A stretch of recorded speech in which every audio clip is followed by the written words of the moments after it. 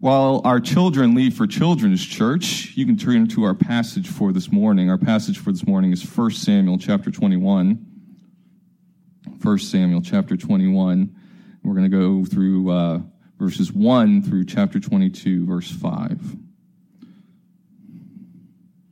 1 Samuel 21, 1 through 22, 5. I'm not going to read through it today for us. We're just going to go through it and discover it together. It's a long passage, so I won't go through reading through the whole thing. And I had an illustration introducing us to the idea of desperation, because that's what is going on in our passage today. But I think what Ken just shared with us with that, I believe the call from the third plane, I think, from a people who were responding to a very desperate and dark time. And we saw people there who were somehow able to turn to God and trust God during a very desperate time. And our passage today deals with David in a very desperate time in his life. And this is a young man who's been anointed to be the next king, who is learning what it means to trust God during the desperate and dark times of his life. And that's what's going on in our passage today. David is at a very desperate moment in his life. And we're continuing the story of David in 1 Samuel. David's story began almost like Hercules in Disney's Hercules. He went from zero to hero in no time flat. He became a giant slayer from being a sheep herder. He went from being a giant slayer to a great leader of the Israelite armies. He was defeating Philistines left and right, the great enemy of Israel. And they sang songs about him. Saul has slain his thousands, David has slain his 10,000s. Things were looking good for the anointed king of Israel. Everyone loved David. Well, not everyone. There was one important person who did not like David very much. His name was Saul. Saul was the king. Saul was envious of David. He hated him. He wanted him dead. In fact, he tried to kill him several times by throwing spears at him, which he barely missed, and by sending his servants to David. And by servants, of course, we mean assassins, to try and kill David. Even though David had just married Saul's daughter, he was his son-in-law. He sent assassins to try and kill David. And that's kind of where David has been. He's been fleeing Saul. He's been fleeing Saul's assassins. He knows Saul is trying to kill him, but for a while he didn't quite understand why. And that's where we came to our where we were in the last time when we came to David, was in chapter 20. David went to his only friend Jonathan, who happened to be Saul's firstborn son, and he demanded an answer as to why is Saul trying to kill me. Jonathan didn't know. And so they concocted this plan to try and reveal Saul's true intentions for David, not just so David can know, but so Jonathan can know as well. Why was Saul trying to kill David? Well, in chapter 20, David and Jonathan found out, without a doubt, that Saul was trying to kill David. And why? Because Saul knew David was going to be next king. He was anointed as the next king. And Saul threw a spear at Jonathan, trying to kill his own son, just like he was trying to kill David, because he knew Jonathan was hiding David. And so Jonathan went to David's hiding place out in the field. They both wept and grieved with each other because of Saul's murderous intentions towards David, and David once again fled. And that's where we are in our passage today. David is once again fleeing. And if it feels repetitive to you at this point, that's because that's been kind of the theme for David the past 3 chapters. Chapter 19, he fled and found refuge in Samuel for a brief moment. And then he fled in chapter 20 and found some refuge in Jonathan for a brief moment. And now he's fleeing again, but his options for safety and refuge are dwindling. So we're at chapter 21, verse 1. David is looking for two essential things. One of them is food. Verse 1. Then David came to Nob, to Ahimelech the priest. And Ahimelech came to meet David, trembling, and said to him, "Why are you alone and no one with you?" Okay, so David comes to a town called Nob, which is about 3 miles south of where he just was, and it's a couple miles north of Jerusalem.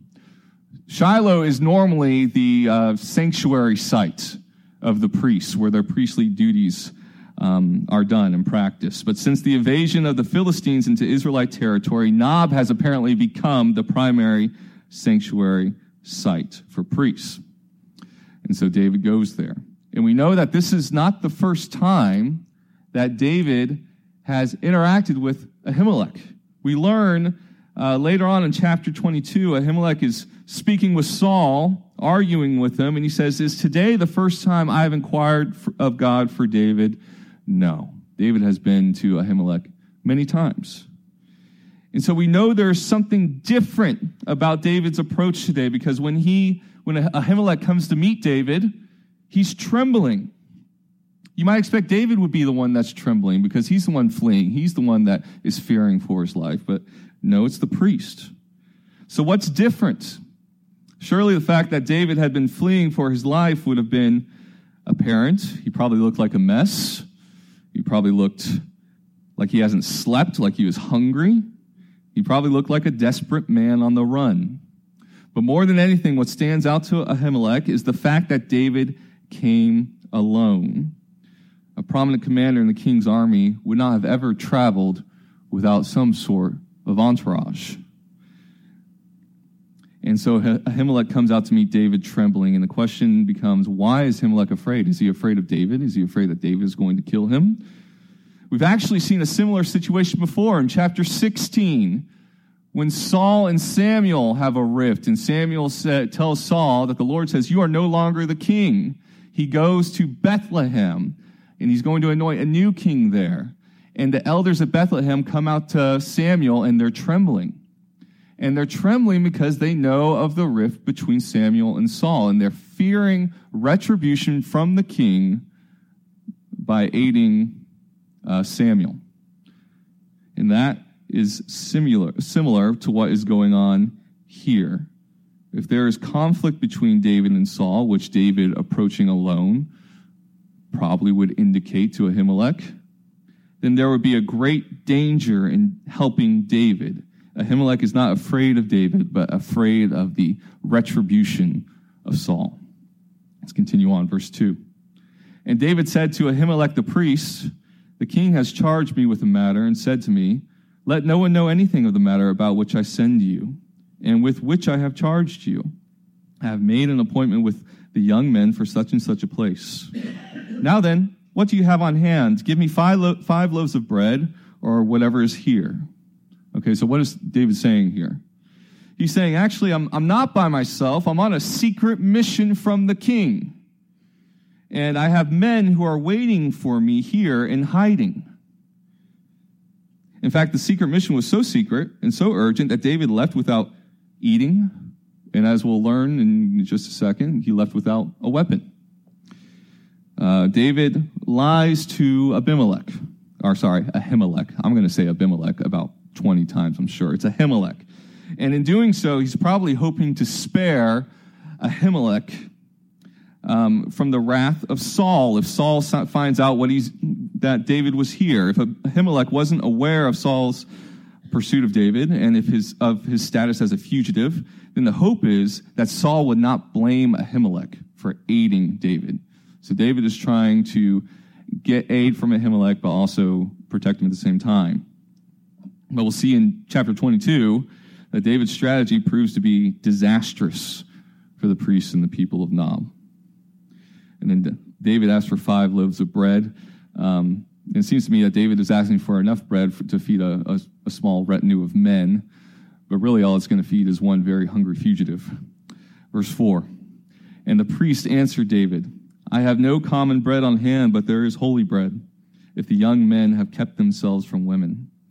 Okay, so you and I might hear David's story and think that it's a flimsy excuse or flimsy story, not very convincing. And maybe Ahimelech thinks that too. But he does seem to at least know better than to further question David about it, about his secret mission. Instead, what the high priest does is he accepts David's offer, or his story, and he offers him some bread. But of course, there's some problem. There's no ordinary bread left. All that's left is sanctified bread, holy bread. All right, and we see this. This is a reference to Leviticus 24. There, the Lord commands Moses and Aaron that Aaron would need to bake 12 loaves of bread and put them out on the table in the sanctuary or in the holy site and before the Lord, and they were to represent God's provision for the people of Israel. And it was a provision for the priests. Only the priests were supposed to eat it. It was not for the normal person to eat. But seeing as David, the anointed one of the Lord, seemed desperate for food, Ahimelech was willing to make this provision for David and his men, as long as they had kept themselves sexually pure. And so David reassures him. Verse 5. And David answered the priest, truly women have been kept from us as always when I go on an expedition. The vessels of the young men are holy, even when it is an ordinary journey. How much more today will their vessels be holy? So the priest gave him the holy bread, for there was no bread there but the bread of the presence, which is removed from before the Lord, to be replaced by hot bread on the day it is taken away. Okay, so David's answer is, every time I've come to you, I've kept myself pure in this way. How much more so now that I'm on this important secret mission? We haven't touched a woman. So the priest gives him the bread, and you must notice that the author makes note of what the bread is called, the bread of the presence. David is fleeing and needs sustenance, and he happens to be fed with the bread of the presence of the Lord. And then as custom, that bread is removed. It's replaced with hot bread. Every Sabbath, they're supposed to replace this bread. And so that's what's happening. Okay, so we see his need for food is met here with Ahimelech at Nob. And now he needs a weapon to protect himself. Verse 7. Now a certain man of the servants of Saul was there that day, detained before the Lord. His name was Doeg the Edomite, the chief of Saul's herdsmen. Okay, so this is kind of a cryptic verse. It doesn't really have a lot of relevance to our story here and now. It'll have a lot of relevance in chapter 22. You can tell it's kind of an ominous detail that the author is giving us. There's apparently a man detained nearby. He can hear what's going on. He can hear what Ahimelech and David are talking about. And he's an Edomite. Saul had defeated the Edomites back in chapter 14. He was probably a prisoner of war that Saul found useful somehow. And he's being detained in the city of Nob. Now, why is he being detained at a sanctuary site? I have no idea. Your guess is as good as mine. But the verse has an ominous tone to it. But we'll move on. Verse 8. Then David said to Ahimelech, Then have you not here a spear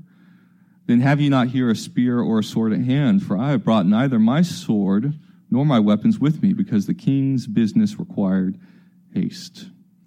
Now, again, I find David's story a little flimsy. What kind of mission could David have possibly be given that required a weapon, but was so urgent that the king wouldn't allow him to pick one up? And why would David expect to find a weapon from a bunch of priests at Nob? Well, the answer is probably because he knew there was at least one weapon here.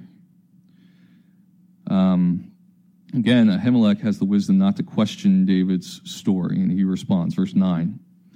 And the priest said, The sword of Goliath the Philistine, whom you struck down in the valley of Elah, behold, it is here wrapped in the cloth behind the ephod. If you will take that, take it, for there is none but that here. And David said, There is none like that. Give it to me.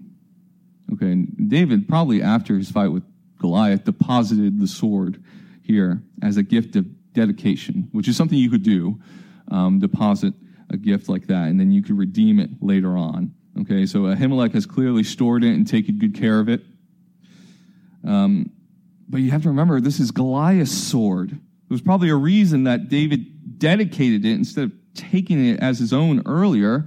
And my guess is that it's really big. It's really big and it's really heavy. It's probably a really great sword, but it's probably just 2 hands and as tall as David. But like David said, there's nothing like Goliath's sword, and there wasn't anything else there, so he took it. And David now had 2 things he desperately needed as a fugitive on the run: food and a weapon. And now he flees again, and he flees to a really peculiar place. All right, verse 10. And David rose and fled that day from Saul and went to Achish, the king of Gath. And the servants of Achish said to him, "Is not this David, the king of the land? Did they not sing to one another of him in dances? Saul has struck down his thousands, and David his 10,000s." And David took these words to heart and was much afraid of Achish, the king of Gath. Okay, so David flees Saul. That means he flees the territories of Saul. He flees the territories of Israel. He goes to a place where maybe Saul couldn't reach him, which is the Philistine city of Gath. It shows you how much he feared Saul, how desperately afraid he was of Saul, that he was willing to go to Gath. All right, Gath, if you remember, Gath is the city that Goliath himself was from. And so it's amazing he gets the sword of Goliath, and then he goes to Gath, the city of Goliath. And if his hope was to remain incognito, it doesn't work for very long. They figure out who he is quickly. And part of this is because, of course, the soldiers of Gath would know who David is. I mean, think of all the people David has impacted through all his victories. I mean, the widows, the children, the men who had lost soldiers and friends because of David. Everybody would have known who David was. But David is desperate, and so he flees to Gath. My guess is he hides the Goliath's sword. I mean, or maybe he doesn't. Maybe that's why he's caught so quickly. I don't know. But he flees to Gath. He's hoping to remain incognito. It doesn't last very long. And so he's discovered. He realizes he's made a huge mistake. He can't remain hidden. The servants of Gath recognize him. They call him the king of the land, a title that no doubt acknowledges his accolades in battle, but also unintentionally gives confirmation of his election as the future king of Israel. They recognize David. They even know the song sung of David by the Israelite women. There is no hiding in Gath for David. And verse 12 shows us that David realized he was in just as much danger in Achish's court as he would have been in Saul's court. So a desperate man who has been fleeing for his life with no rest comes up with a desperate solution for his predicament. Let's see what it is. Verse 13. So he changed his behavior before them and pretended to be insane in their hands and made marks on the doors of the gate and let his spittle run down his beard. Then Achish said to his servants, "Behold, you see the man is mad. Why then have you brought him to me? Do I lack madmen that you have brought this fellow to behave as a madman in my presence? Shall this fellow come into my house?" Notice Achish's response to David. He uses the word for what essentially means raving mad 3 times. This man is mad. He's a madman. He's a madman. It is utterly clear that David was successful in making himself as revolting as possible to the king. Okay, so, I mean, think about it. David had a hard task. He had to make himself so revolting to the king that the king would rather toss him out of the city than spend time killing the man.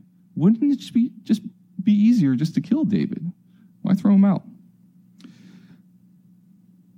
But David somehow survives. The glamorous young hero of the previous episodes has been reduced to a revolting madman. But he survives somehow, and he continues his flight. Chapter 22, verse 1. David departed from there and escaped to the cave of Adullam. And when his brothers and all his father's house heard it, they went down there to him. And everyone who was in distress, and everyone who was in debt, and everyone who was bitter in soul gathered to him, and he became commander over them. And they were there with him about 400 men. Okay, so David goes to the priestly city, then to the city of his enemies, then to dwelling in caves. Adullam is a city that is close, or a place that is close by to Philistine territory, but it's technically still in the tribal territory of Judah. Somehow David's family members hear about where David's dwelling, where he is, that he's in caves. That's all he has left, is to be dwelling in caves. But they come to him to dwell in caves with him. Now, why is that? The reason would be because if they've heard about Saul's hostility towards David, then they would realize that they are in trouble too, that their lives are in danger as well. And so they come to be with David to hide from Saul. But then it's not just them. It's not just his family. All sorts of men who are in trouble come to him. Those who are in distress, those who are in debt, those who were embittered, gathered around him. This is a description of men who are dispossessed and malcontent, men with nothing to lose, who have been oppressed by the established order, as Robert Alter puts it. David had gained his own small militia of 400 men. And I would need to double check now that I think about it, but I believe that these become David's mighty men later on. But all these men who might benefit from a change in king, a change in rulers, come to David. Okay, so they're all dwelling in these caves. Continue on, verses 3 and 4. And David went from there to Mizpah of Moab. And he said to the king of Moab, "Please let my father and my mother stay with you, till I know what God will do for me." And he left them with the king of Moab, and they stayed with him all the time that David was in the stronghold. All right, so the fugitive lifestyle would probably have been a harsh one, living in caves. David's parents would have been very old by this point. It would have been difficult for them to continue living like that. And the question becomes, if they can't live in the caves or in the tribes of Israel, or if they can't hide in Gath, where in the world could they safely live? And the answer is Moab, of course. Why didn't I think of Moab? David takes them to the king of Moab, and the king accepts them. And they stay there safely as long as they need to. And this is really interesting. Why would the king of Moab do this? And you might remember that the great-grandmother of David was a young woman you might have heard of before. Her name was Ruth, who happened to be a Moabitess. And since that's the only connection we have with David and the king of Moab, I think it's safe to assume that David's Moabite ancestry played an important role in securing safety and shelter for his family. It's amazing to think about how the extraordinary events of the book of Ruth have played a role, aside from other important things, they've played a role in securing a safe place for David and his family. All right? And that's a pretty big coincidence. But what should David do now? Should he keep running? Has God anything to say to his anointed one? Verse 5. And the prophet Gad said to David, "Do not remain in the stronghold. Depart and go into the land of Judah." So David departed and went into the forest of Hereth. Okay, who is Gad? I don't know who Gad is. Gad just appears without explanation or introduction. He plays a role in David's life later on. But what is important is that God is still clearly keeping open communication with David, with his anointed promised king. At this point, David would probably be wondering, what in the world is going on? And so God's guiding hand in David's life is evident here. David can't remain in Moab. He must go to the forest of Hereth, which is an area to the west of the Dead Sea. It's a terrain that might provide some safety from the eyes of Saul and his men. So David might be a fugitive, desperately fleeing the hand of Saul, but he has something that Saul does not have, and that is the guiding word of the Lord.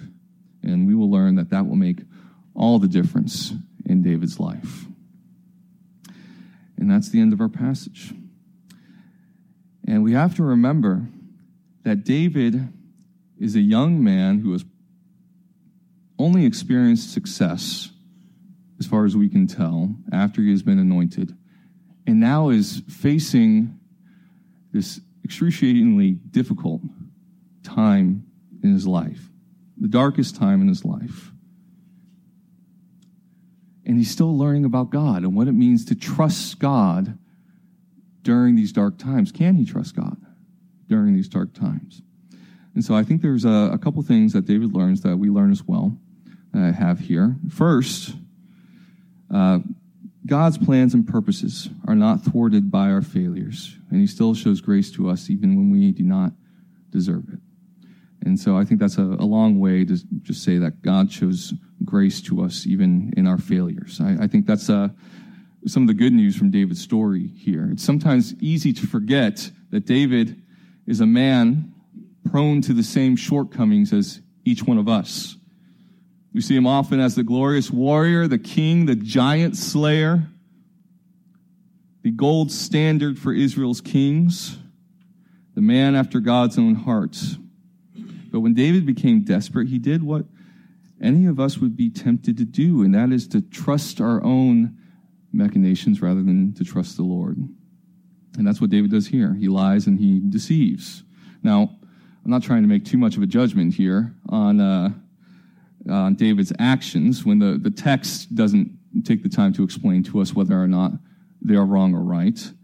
But he does lie and he does deceive. And we know later on that David's propensity to lie becomes a problem when he is king. And yet, despite David's actions, we see suddenly and concretely that the hand of the Lord is providing for David. Whether it's God providing the bread of the presence or God delivering David from death at the hands of the Philistines in their own city, these aren't coincidences. Whether or not you think what David did was wrong, God graciously provides for him despite what he does. And so the same is true for us. We fail a lot, but God's plans and purposes are not thwarted by our failures, and he still shows us grace and provides even though we don't deserve it. And then secondly, the appropriate response to God's grace in our lives is to rely on him as a strong shelter moving forward. I think this is a lesson that David learns. We don't learn this particularly from this text, but we will learn this from the psalm that David writes as a response into what happens in this text. So I think there's probably about 4 psalms that David writes on these passages alone in this story. I want to focus on one, Psalm 34. And Psalm 34 is a response to David being freed from the hand of the king Achish. And I don't have those verses up here, so if you have your Bible, turn to Psalm 34 in your Bible. Turn to Psalm 34. Or get to it on your iPad or iPhone or whatever device you have. Psalm 34. And you can listen. It says, of David when he changed his behavior before Abimelech, so that he drove him out and he went away.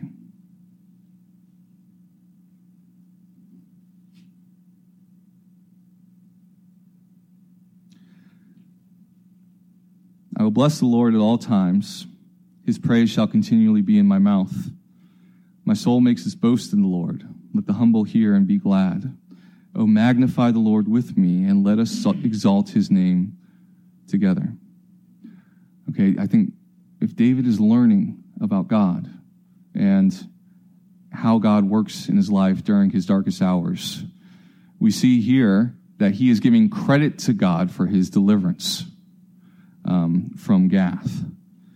If David freed himself, then why would he give the Lord any credit? He credits God to his deliverance. Verses 4 through 7.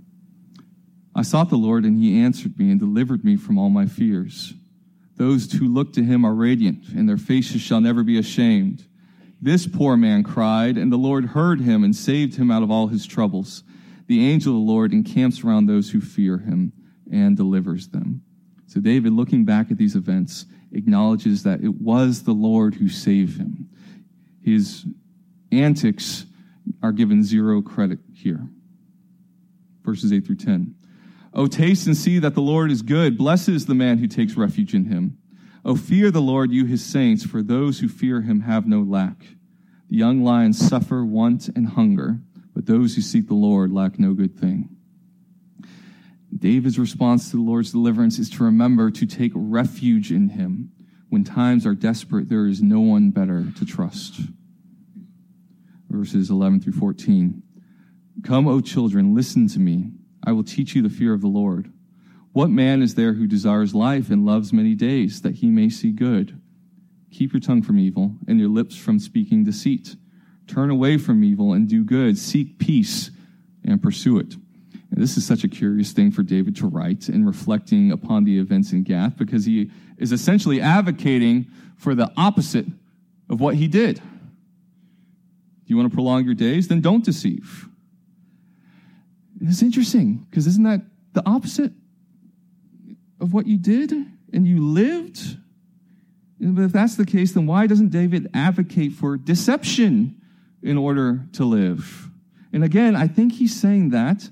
He's reflecting and he's realizing that is not because of his antics that he was saved, but because of the grace of the Lord in his life that he was saved, that he was given deliverance. It was not because of his antics, it was despite them. When he reflects back, he gives the Lord credit. Verses 15 through 18. "The eyes of the Lord are towards the righteous, and his ears towards their cry. The face of the Lord is against those who do evil, to cut off the memory of them from the earth. When the righteous cry for help, the Lord hears and delivers them out of all their troubles. The Lord is near to the brokenhearted and saves the crushed in spirit." So we get here a glimpse of how David felt, crying, crushed, brokenhearted. And the lesson that he has learned is that the Lord listens to him when he is in pain. And finally, verses 19 through 22. "Many are the afflictions of the righteous, but the Lord delivers him out of them all. He keeps all his bones, not one of them is broken. Affliction will slay the wicked, and those who hate the righteous will be condemned. The Lord redeems the life of his servants, and none of those who take refuge in him will be condemned." Now, this is not to say that if you trust the Lord, nothing bad will ever happen to you. I think David clearly knows that. But David's point is that the Lord is reliable, and ultimately the Lord is worth trusting in your darkest hour, and ultimately he provides salvation and deliverance for his saints. So what do we learn from David's psalm in response to the events in Gath? David was not spared because he was because of his prowess as a thespian. He was not saved because he was extremely clever or because he was a good liar. The Lord showed David grace in spite of his actions, not because of them. David's failure to trust the Lord did not thwart the Lord's plans, but the Lord graciously provided for David in spite of them. And as a result, David was able to reflect on God's grace in his life and to praise him and to proclaim him to others and to rely on him and to see why it is good to obey him. And so the Lord uses these dark hours in David's life to teach him about himself and to prepare him for his role as the king.